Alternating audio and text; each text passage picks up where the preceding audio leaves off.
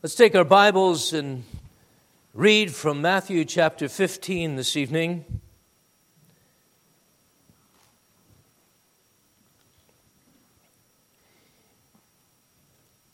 Now we'll read the last verses of Matthew 15, will be our text, verses 32 through 39. There's a parallel passage in Mark 8 in the first 10 verses. We'll not read that tonight, but we'll be alluding to that from time to time. Matthew 15, 32 to 39. Now Jesus called his disciples to himself and said, I have compassion on the multitude, because they have now continued with me 3 days and have nothing to eat. And I do not want to send them away hungry, lest they faint on the way. Then his disciples said to him, Where could we get enough bread in the wilderness to fill such a great multitude? Jesus said to them, How many loaves do you have? And they said, 7, and a few little fish.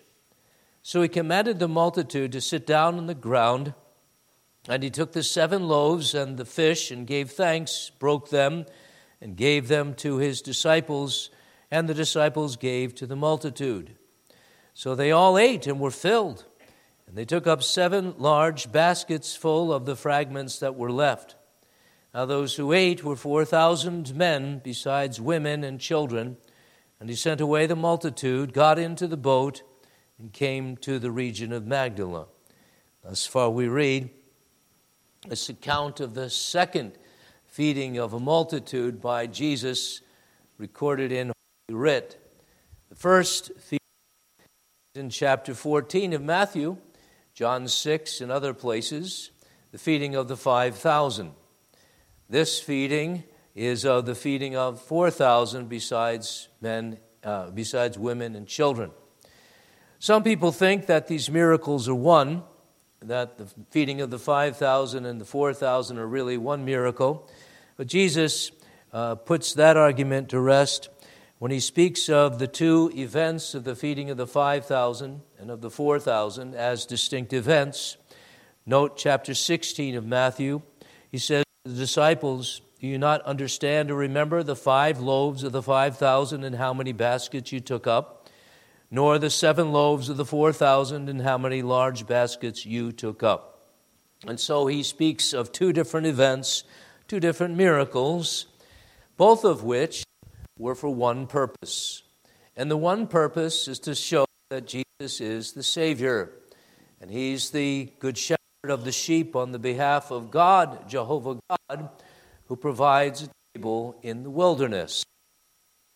This sermon, therefore, to this morning's sermon on God providing for the sheep on the table, or the tableland, as they would know his presence even in the midst of enemies. We need to know this, beloved, that Jesus here is revealing himself as Messiah. We need to know this in a very special time in which we live. In those days, the leaders were promoting a false Messiah. The Jews were. False concept of Messiah. Jesus will, in the very next chapter, warn the disciples off of the doctrine of the scribes and the Pharisees. They had an earthly notion of Messiah, and they need to learn of Jesus and who he is. And that's why he asked them at that time, Who do you think I am?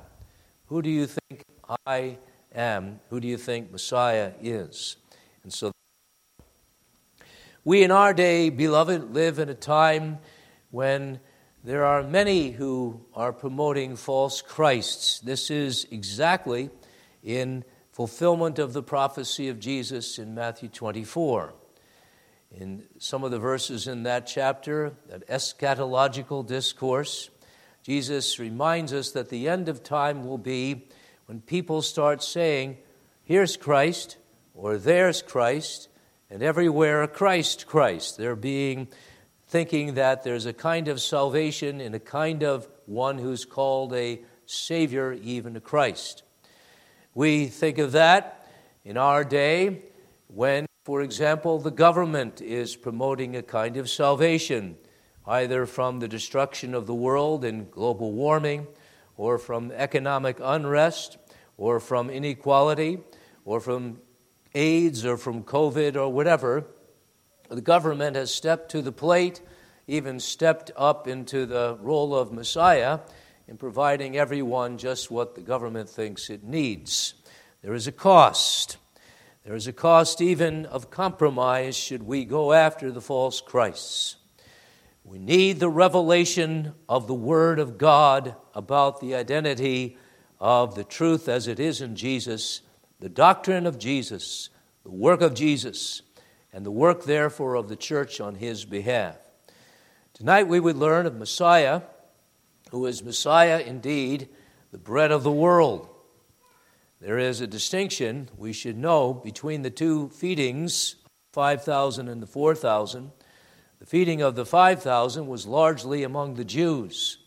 The feeding of the 4,000, from what we can surmise where Jesus is located, is largely among the Gentiles on the other side of the Jordan River, the region known as the Decapolis. So here you have Messiah revealed among two peoples amounting to the entire world of Jew and Gentile. We need to learn this for ourselves to learn how to be church. We go on behalf of Jesus to all the world. There's also a striking notice here, the very onset of the miracle of the feeding of the 4,000, that Jesus has compassion. As we read here, I have compassion on the multitude, he says to the disciples, verse 32. It's exactly because of this compassion on the multitude that Jesus does this miracle. And so we need to remember what it is to have the compassion of Christ, and that leads to the third point of my would mean that there's a... It seems that this is a major part of the miracle at this time. The disciples were not... They did not understand Jesus even to this point.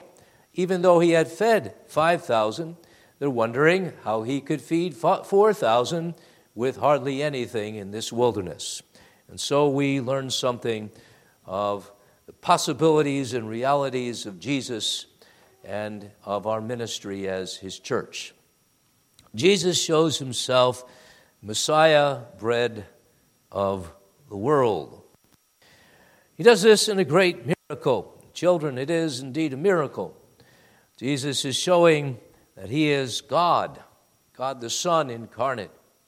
Because look what he does.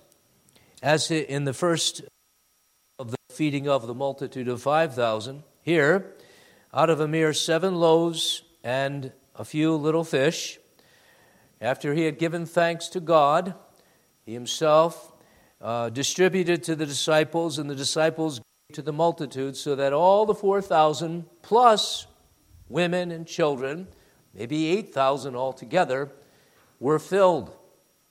Not one of them was lacking. They all ate, and they were filled. Besides that, there were 7 large baskets full of the fragments that were left. Now, beloved, you have here a miracle of creation. This is not magic. This is not Jesus secretly bringing in more bread that nobody could see. This is bringing into being something that was not. That's a definition of creation. You have here Jesus himself being the agent of that creation, showing that he himself is the creator, the Word of the Creator, the Word of the Father, who with the Holy Spirit created all things out of nothing in the very beginning of time. So Jesus here is showing that he's God with the people and also Messiah, exactly because he is the one who's taken the form of a man, and on the earth, already created earth, he would do such miracles to show forth the praises of God in the saving of a people from this sinful world, this world that has become sinful. Reminded of the fact that when Jesus first came to the earth, when he first began his public ministry, when he went to the synagogue in Nazareth, he took up the book of Isaiah and chapter 61, and he read this as something that was now being fulfilled in him. Luke chapter 4:18, "The Spirit of the Lord is upon me, because He's anointed me to preach the gospel to the poor. He sent me to heal the brokenhearted, to proclaim liberty to the captives and recovery of sight to the blind, to set at liberty those who are oppressed, to proclaim the acceptable year of the Lord." And that's when he closes the book, sits back down, the eyes of all are upon him in the synagogue, and he says, "Today this scripture is fulfilled in your hearing." What Jesus is saying by that is that his coming is the coming of the Savior, the one prophesied in the book of Isaiah in chapter 61 and in all of the scripture. He's the Messiah. He's God with the people to save them and to show this salvation that he brings by healing those who are sick, by raising the dead, by declaring liberty to the captives, and add to that list of things that he does to show his messiahship, the feeding of the 4,000, the 5,000, and then the 4,000. Jesus is Messiah, who does not miracles willy-nilly and just to show off the miracles and his power, but it would show off the love of God in saving a people and giving them a much higher life than the things of this bread. In fact, he shows himself as Jesus, as the one who is the bread from heaven. We read in John 6 that this was the sermon that Jesus preached after he fed the 5,000. Remember that in John 6? He preached himself as the bread from heaven. And he explained that eating and drinking himself was to have life and never to die. And at this, the Jews who didn't want this kind of Messiah, they all rebelled against him, and most of his disciples left. But Jesus then is teaching of a higher life through giving of this kind of bread, this newly created bread to fill the people up in their bodies. Also, however, he would expand their souls. This is what, in fact, is happening to this multitude of the Gentiles who are being taken into the kingdom. Their souls are being expanded. I want to prove that for you. Earlier, and just before this feeding of the 4,000 by Jesus, Jesus had been working other miracles on the east side of the Sea of Galilee. Read of this in verse 29. We spoke of this several weeks ago. Great multitudes came to him then, having with them the lame, the blind, mute, maimed, and many others, and they laid them down at Jesus' feet, and he healed them. So the multitude marveled when they saw the mute speaking, the maimed made whole, the lame walking, and the blind seeing. And now here's what those Gentiles did, at least those who were largely Gentiles. They glorified the God of Israel. You see, they were not of the people of Israel, but they glorified the God of Israel, in whose name Jesus had come to them. They glorified the Jews' God, Jehovah. Jehovah, you see, at this time was taking in the Gentiles into his bosom, gathering the lambs from another fold, even the Gentile fold, in and to be with the Jews who were already in his fold according to the ordination of God. Jesus was showing that he came to fulfill the promise of Abraham, that in him all nations would be blessed. This is Jesus, and this is the Messiah, the fulfiller of the promises. And beloved, this is further proven by the fact that this multitude, they, in Mark we read, saw that Jesus did all things well. We preached about that, I think, the last time. Messiah does all things well. And what they were doing there is glorifying God. They were doing that, the God of Israel, and understanding that this glory of God was seen now in Messiah, who did all things well. And that was an understatement. In fact, he did all things perfectly. And they were marveling at him, which, of course, is something we ought to remember. If people are really going to be glorifiers of God, they have to think well of Jesus, whom God has sent.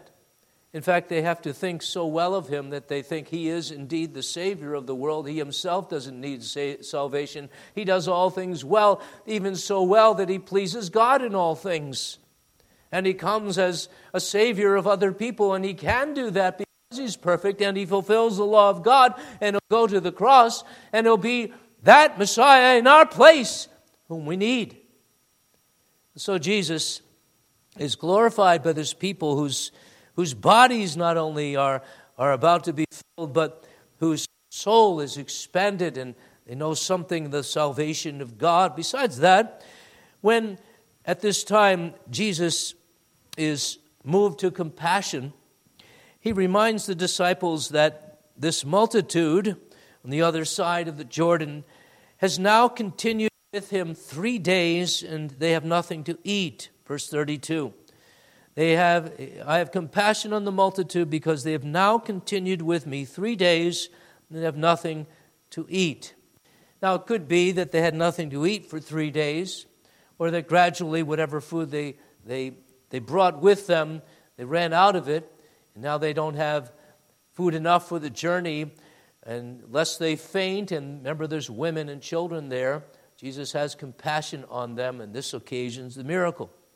And now that is remarkable. And for those who think that 45 minutes is too long to stay by Jesus, I would commend to your attention that they stayed for 3 days by Jesus. And they were continuing by him. That word there is used in the book of Acts, chapter 11, verse 23, that continued steadfastly, or was called to continue steadfastly against opposition that would prevent them in the faith. So there's this idea of things that are opposed to their staying by Jesus, which are overcome so that they do stay by, they continue by Jesus in spite of the difficulties, the least of which now would be the difficulties of their hunger pangs. So there they are, far from Myers and far from D&W and Aldi's and so on, in the wilderness, but they have Jesus. And Jesus will feed them, and Jesus blesses them, and they don't mind being there as long as they have Jesus in the wilderness.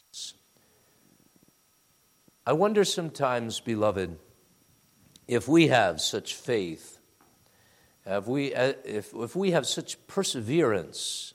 This is something that has to be worked in us increasingly, and increasingly as the days come when it will cost something to be a Christian, when there will be all kinds of temptations to us not to be Christian and decidedly and consistently Christian because the government or some other power, religious and political, is going to threaten our pocketbooks. It's going to threaten our economics and our savings account and our retirement and the very bread in our cupboards and the milk in our refrigerators. The Antichrist is known, after all, as one who has this mark, and which to wear is to show allegiance to him, and which is to be able to buy and sell. And if we do not bear the mark of the Antichrist, 666, if we do not show ourselves as ungodly as he is, there will be a price to pay, even our very lives. Think of this. Think of this feeding of the 5,000 and the choices that these people made to be with Jesus no matter where, even if it was in the wilderness. And they would be there steadfast by him. So they did this. And we read in another place, and it was Mark 8 as well, and I'm referring again to that parallel passage, that these people were told by Jesus, shh, don't tell of me. And what did they do as a result of that? And you wonder why Jesus said that, don't tell of me. And we surmise he didn't want his time to be fulfilled, that he had to go to the cross too early, so he was timing things. But the people, their reaction, they spoke more and more of him, the more he commanded them, shh, don't speak of me. Don't link me to this thing that's happened in the wilderness. And I tell you, beloved, and I speak as a fool, if ever there was a form of godly disobedience, I would say this is the time. They spoke and they couldn't contain themselves. And now, of course, we can't and we ought not to contain ourselves, but to go tell it on the mountains that Jesus Christ has fed 4,000 and Jesus Christ is the Son of God. But they showed by this that they were not in this for themselves as those who were fed, but they were in this and they were liking this more and more because of the Messiah, this Savior, this unique one. Maybe they didn't know him as the Messiah yet. He fed them. He made a difference in their life, and there was something about him which was making a difference in the souls of people elect among this multitude, to be sure. Well, beloved, this is all a picture of the spiritual blessings. Let's not stop at the food, at the fish, at the bread. Let's remember that Jesus blesses with all spiritual blessings in heavenly places in him. And so that, yes, bread and food is a great gift from heaven. Every good and perfect gift comes down from the Father of lights, who is good and who gives good and perfect gifts. But every saving gift is earned on the cross, beloved. And that's not mere rain and sunshine. That's a great gift. And sometimes it's by a subtraction in our life that God gives the gift of faith. And we bless him for that, by the subtraction in our life. Sometimes we're going in a direction, maybe it's with regard to work or a relationship, and God says, no, don't go that way. I don't want you to go that way. You'll be compromised if you go that way. And so he opens another door, he closes that one, but it was hard, wasn't it, when he closed it? Or when he closes it, when he is closing it? For some of you, maybe.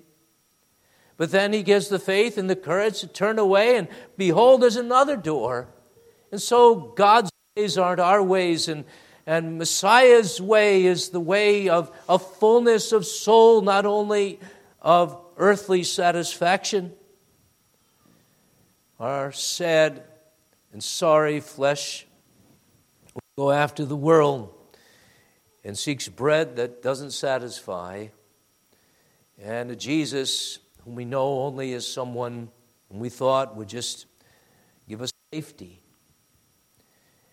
When the Bible says that we don't follow Jesus to be safe, we follow Jesus to be saved. Big difference. Salvation is pictured here, and all that Jesus can give. Again, as he explains in John 6, the whole point of the bread is to lift people up to the greater thing. If you just glance at chapter 16, Jesus is going to bring that out when, at another occasion, the disciples, they come to the other side of the Sea of Galilee, and they'd forgotten to take bread. In the verse 6, Jesus said to them, "Take heed and beware of the leaven of the Pharisees and the scribes." And they reasoned among themselves, saying, "It's because we've taken no bread." Jesus, being aware of it, said to them, "Oh, you of little faith, why do you reason among yourselves because you brought no bread?" And then he refers to the miracles. You see, after all this, the disciples are still stuck on these things. Messiah is in the midst of them. He's the bread. And he's everything else they need. But they're thinking about logistics and bellies and being those who can do their work when they are fed well. And he says, aren't you getting it? Jesus does. It's all about me, the bread of life. It's all about something higher than this life that you would promote in yourselves and that the scribes and the Pharisees would promote with an earthly king like David and Solomon, something that rivals Caesar's kingdom. My kingdom's not of this world. And I'd go to the cross to prove it. Jesus has compassion. That's what moves him to this. Here you have Jesus standing out as the compassionate God, our Savior. Now, met with this concept of Jesus, this attribute of Jesus, time and time again in Matthew. Jesus has pity on the needy. He has pity on you, and you, and you, and you, and on me, to send us relief. And that's what compassion is. And it's, according to that Greek word, something that goes back into the Hebrew, it's such a compassion that it's like the guts of Jesus. And that's really a reference, the intestines of one who has compassion, and here Jesus, are all in knots because he sees someone in need, and he's not going to be relieved of these knots and this angst, as it were, until he can do something to relieve the problem, the misery. This is the idea of Jesus having compassion.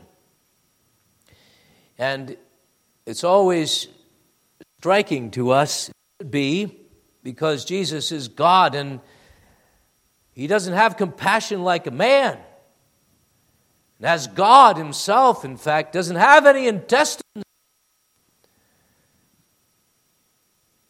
Something, however, of Jesus reminds us that God doesn't have these intestines or a beating heart. Yet he's the God who's not cold. He's not some unmoved mover, as the philosophers said their first principle is. He's God, Father, Son, and Holy Spirit. And somehow in Jesus Christ he reveals that he's moved. Now I say this as a... and that this is showing this kind of compassion as he is in the flesh. Because at the same time we have to say, yes, God is never moved like a man. That is, his movement and his being swayed by what he sees is not a mere reaction that takes him by surprise and that causes him grief in the sense that he's frustrated and he wishes that it had been somehow different. And oh, if only his plan had been different. And he hadn't let the devil have this kind of liberty to choose against God. Oh, as if God were wringing his hands throughout history at every sin of man and every single miserable situation. God may never be seen as that kind of God. That's why the Westminster Confession reminds us that he's the God who doesn't have passions. We learn about this. That is, human passions. He's divine passions and a divine heart, but it's divine. And somehow Jesus shows the perfect divinity in humanity by being moved and yet not thwarted, reaching out without becoming less than he is, the fullness of the Godhead dwelling bodily. Now you got the mystery of the ages, God manifest in the flesh and real human, touched with the feeling of our infirmities, Hebrews 4:15. Tempted in all things like as we are, needing, though he's the God of the universe and owns the cattle on 1,000 hills, and moved by the suffering of these people. And even though it seems like a little thing, so they're a little hungry.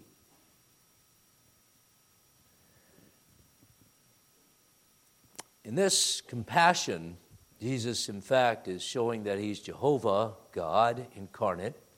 If you read the prophecies of Jeremiah, Micah, he's the God of compassion on Zion to return them from captivity.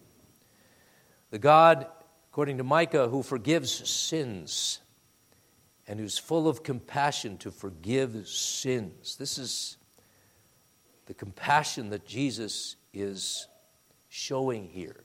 At this time, it's to alleviate the effect of sin, the hurt of sin. This time in the feeding of the 4,000. There won't be any hunger or hunger pangs in heaven.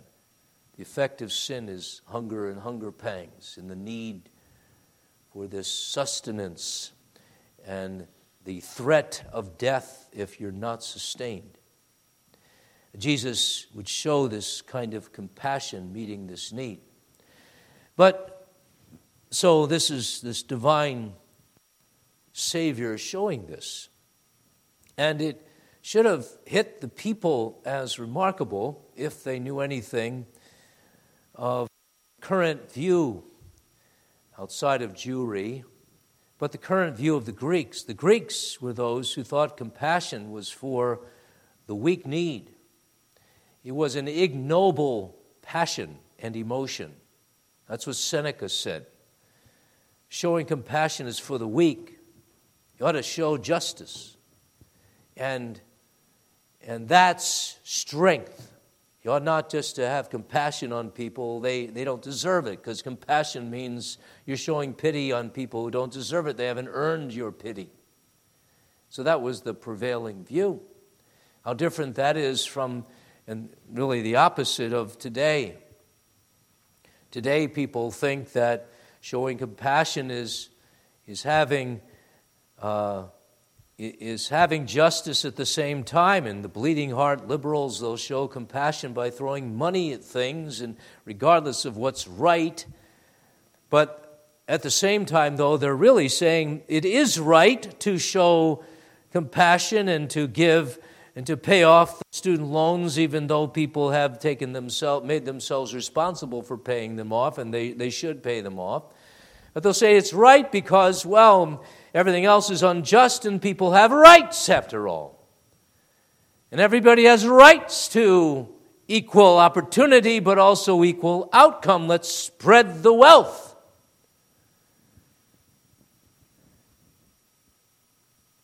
Jesus has compassion divine here, which is perfect, and will lead him to the cross. This is something of which Jesus is pointing here. Jesus is having compassion on this multitude of this part of the world called the Gentiles to show the faithfulness of God in fulfilling his promise. Remember, before, a woman had come to him, and who was a Gentile, Syrophoenician woman, and said, "Have mercy on my daughter. Have mercy on me for my daughter's sake. Heal my daughter." And Jesus said that he comes but to the lost sheep of the house of Israel. And she said, "Yes, but don't even the dogs eat from their master's table?" And Jesus wondered wide-eyed at such faith among the Gentiles. Well, at this time, beloved, there is more than crumbs. Far much more than crumbs, because Jesus, in his righteousness, is fulfilling the word of God to be the Savior of Jew and of Gentile.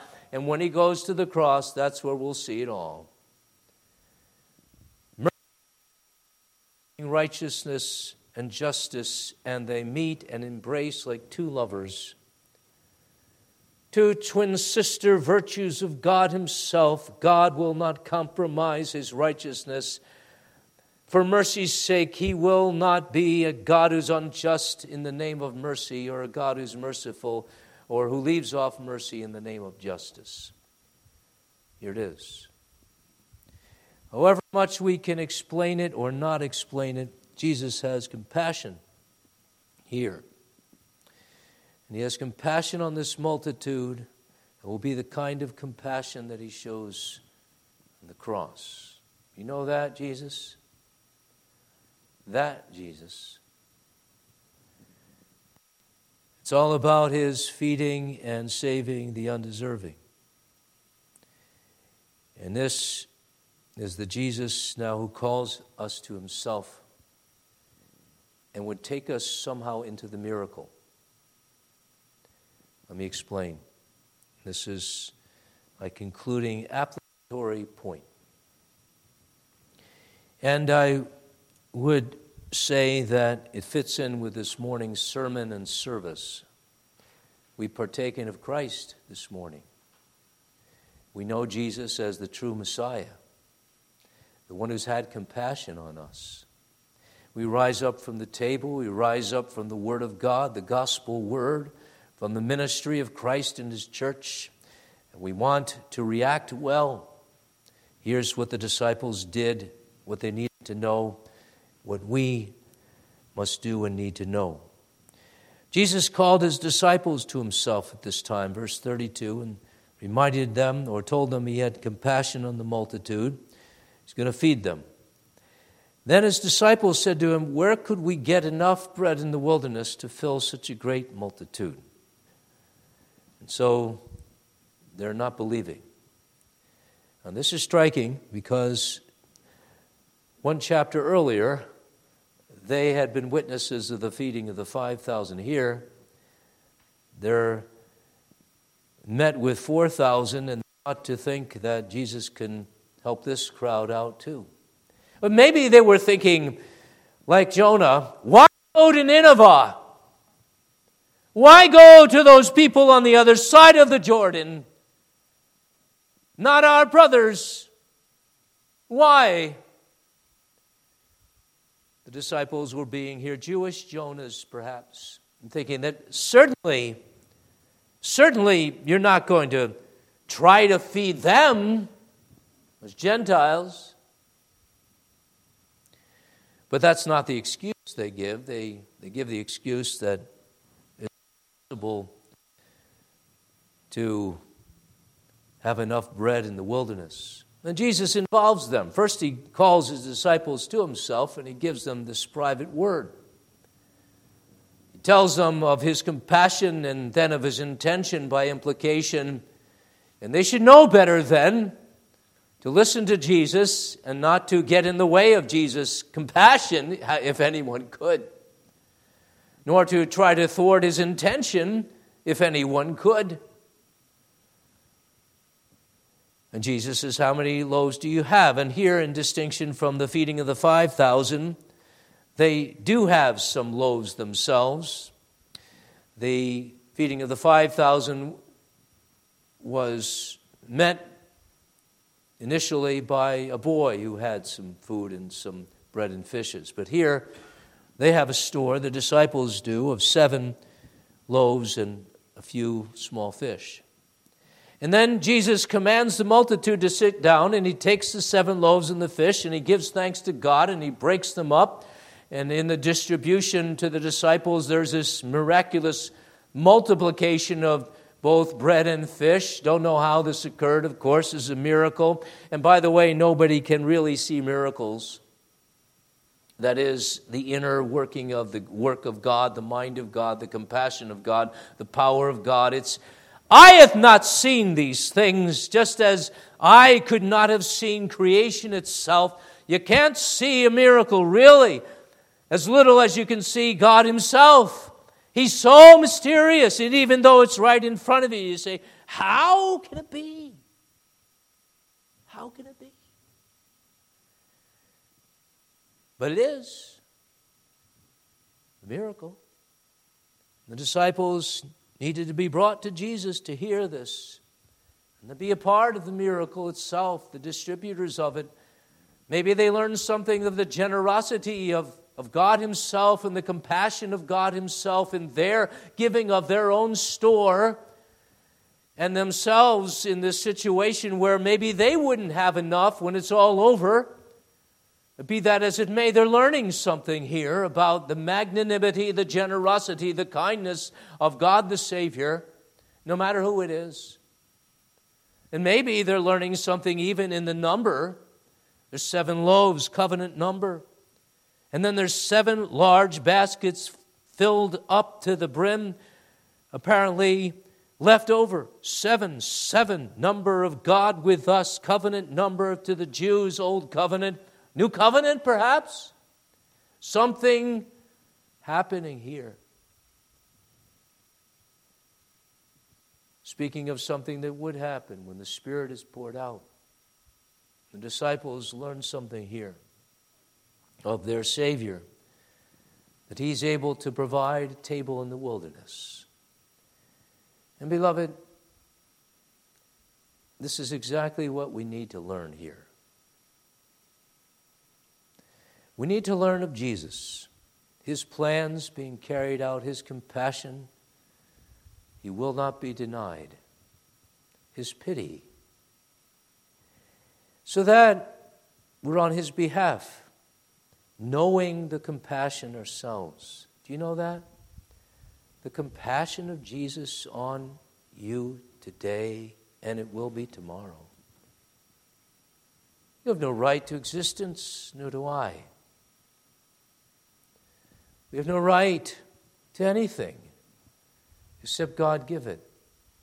And God make us righteous. You have no right to grace, for sure. Otherwise, grace is not free. But since we're recipients of grace, and the grace of grace bread, and grace sunshine, and grace rain, and grace deprivation, so that faith kicks in and is stronger all the more because of the want, because we have that, we know something of it. And God wants us to be a part of the miracle now of the discipleship of the nations. This is for us, disciples. There were 12 then. There's us now. Just us. And are we any better? Are we any better? That is, they obviously were lacking understanding of the fullness of the character of Jesus and of the cross. And they didn't really get it until after He rose from the dead. And then they got it. Then the lights went on. And then Peter could preach that miracle of Pentecost sermon. The fulfillment of Joel, this. The exaltation of Jesus, this. The pouring out of His Spirit, this. But though we have that fullness of doctrine, how often we are led to things visible and to live by things visible. And there's a temptation today to do that. When things seem to be going against the church and we want things to go better for the church. Things are going bad in the nations. Say, oh, what's happening? Isn't God having compassion on us? Well, yes, He is. Do you know that? This last Tuesday, He's been having compassion on us so that we can have our spiritual compass reoriented to heaven and not to the White House. Beloved, may everything point to heaven for us, no matter who's in the White House or the bleak house or your house.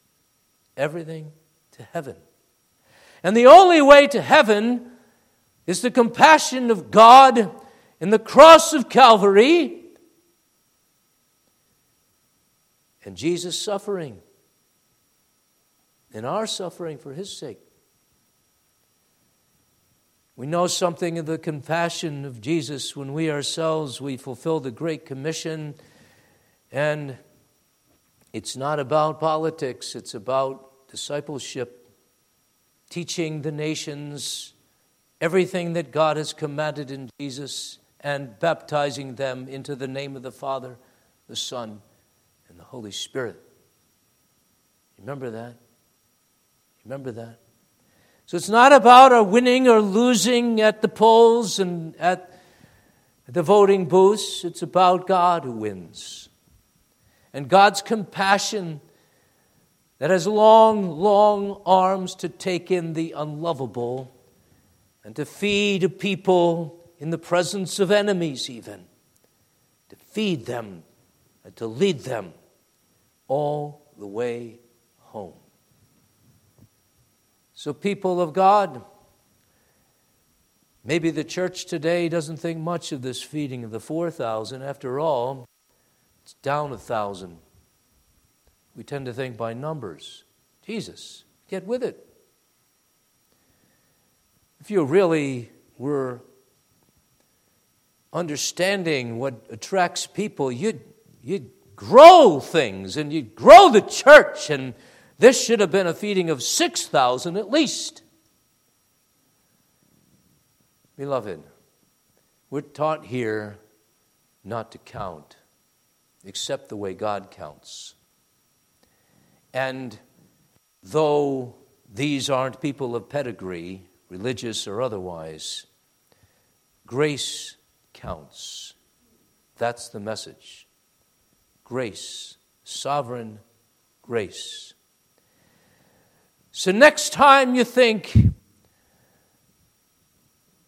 of your mission as something that compels you to go to the neighbor, remember that the motivation of compassion is greater than the motivation of compulsion.